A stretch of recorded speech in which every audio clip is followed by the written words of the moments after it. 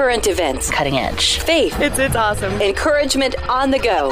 It's the SOS Radio Podcast. We all have a circle of influence, but understanding how to share the hope that we have, it's a little tougher to wrap our head around. And we're talking with Robin Joyce from Faith Lutheran and Dan Russell from Russell Financial. Good morning, Robin. Good morning, Scott. How are you? Good morning, Dan. How are you? Good morning, Scott. Doing great.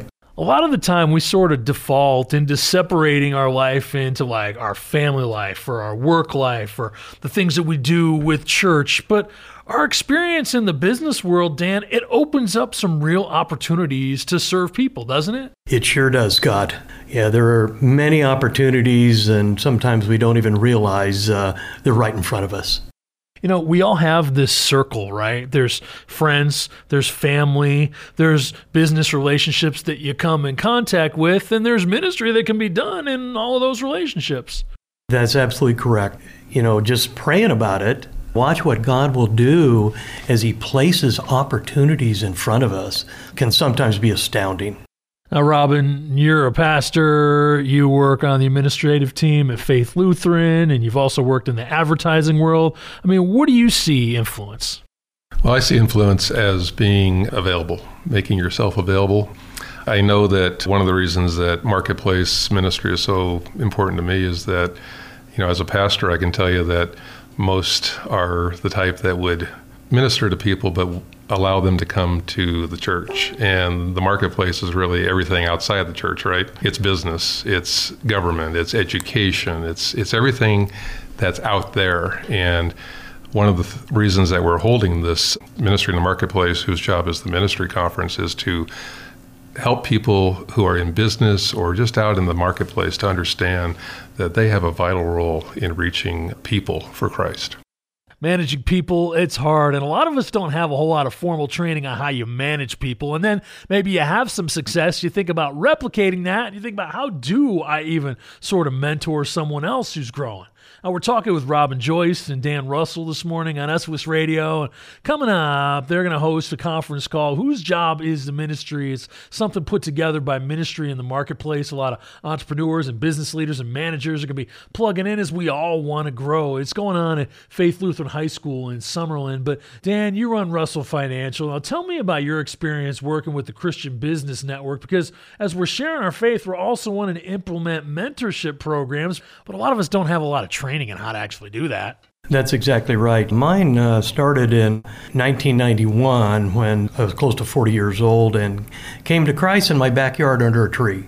That was what changed everything. And then Robin, who was so involved in Promise Keepers, I went to a Promise Keeper event some years after that and came back from that and said, hey, I can use my business and I can start meeting in my little conference room with men and around the Word of God.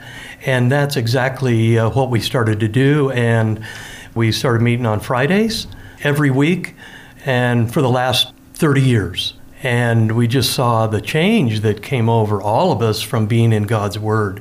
And then we saw the opportunities we could go out and we could talk to business owners, and because a lot of them are never approached with this subject. And it's interesting because we think about like, okay, I'm making money, I'm working with my customers, I'm working with my employees, but there's also an element of this where people are coming into your circle every single day that need to hear about God. And this is a kingdom mindset. This isn't just a business mindset. That's right, Scott. And it didn't come right away with me, but I was being mentored by an older gentleman that poured his life into my life, and that's when I saw by his example what we can do as we pray and ask God to put a man in our life and start pouring our life into his. And it's the same thing. We don't have to look too far, and we don't have to make it complicated. We can look at what Jesus Christ did.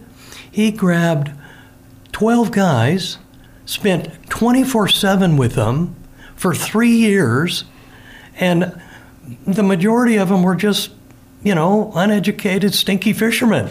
And Jesus ascends into heaven, and those guys take it from there. So we have that same opportunity today to come alongside a man and to pour our life into him and watch what will happen as the Holy Spirit makes a disciple. Whose Job is Ministry? It's the name of a conference that's going on that Robin Joyce and Dan Russell are a part of. And you actually have a lot of awesome speakers that are coming in for this, Robin. I mean, you're going to talk about like where ministry takes place in our work setting and in our relationships with friends. This is a whole luncheon that you're putting together. That's right, Scott. We have a number of amazing speakers.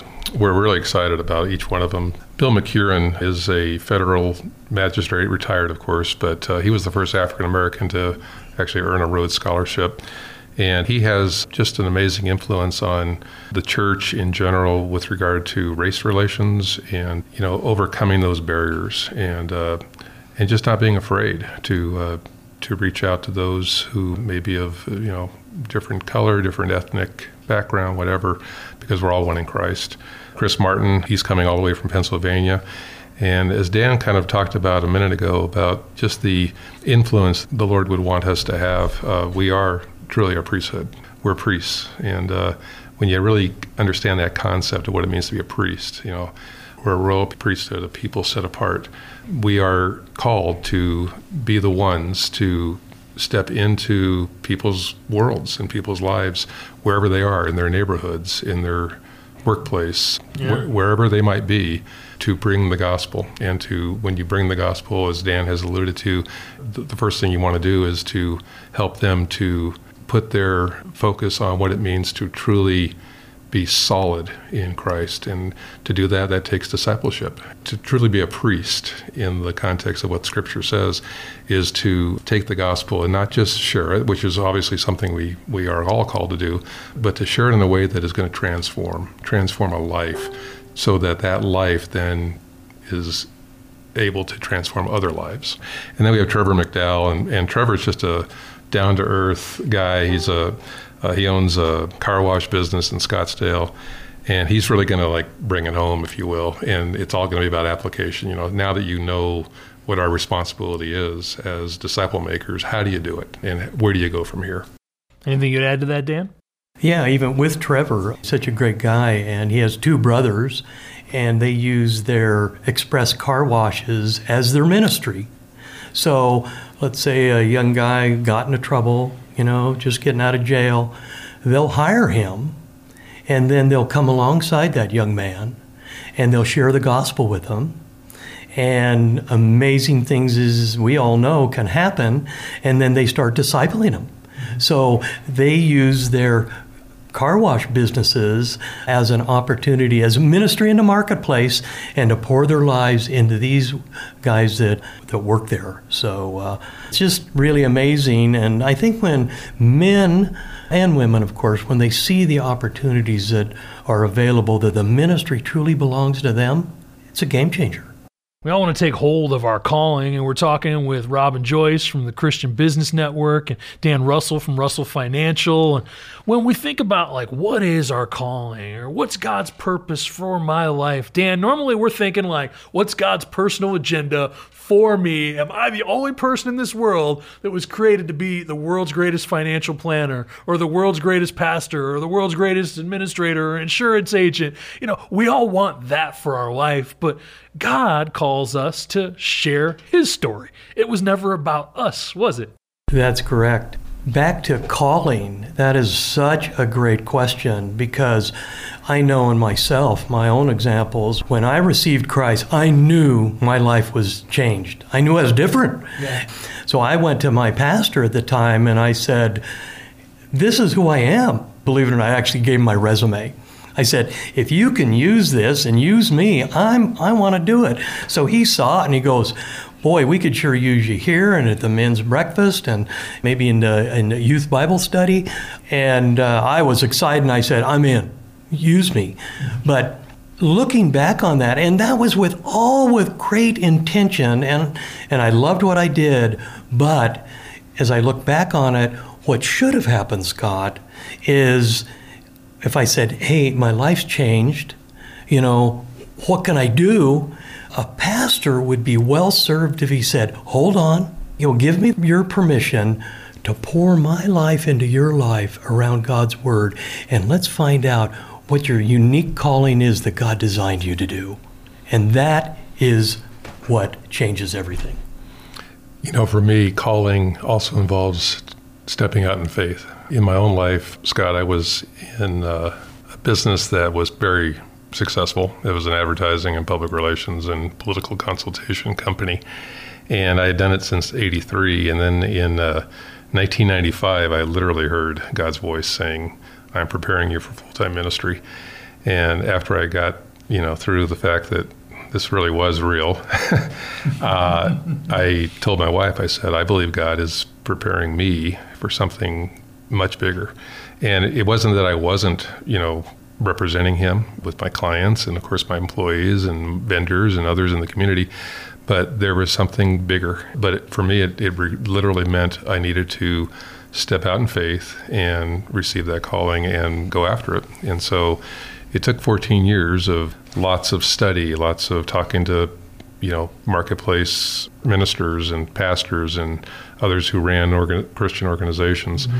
But in 2009, I became an ordained pastor, and I never in a million years, trust me, never would have thought that. I never would have thought that God would call me to that. And yet, the impact that he has made through my life because of the fact that I stepped out in faith and answered the call has meant just so much in my life, and I hope and pray in the lives of others.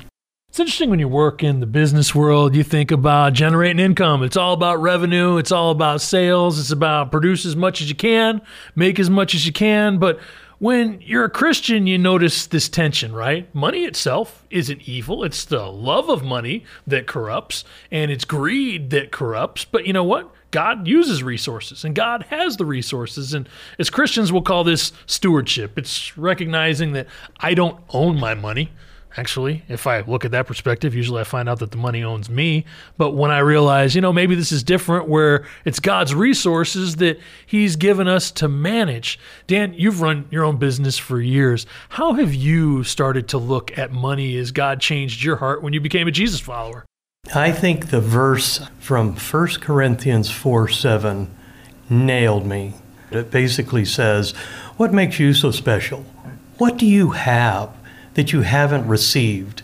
And if you have received it, why do you act as if you have not? So that just nailed me, and I go, what am I thinking? Am I thinking that all this stuff that I've been doing belongs to me? No, it belongs to him. And so it was in those late nights of prayer, I said, this all belongs to you. Everything I have is yours.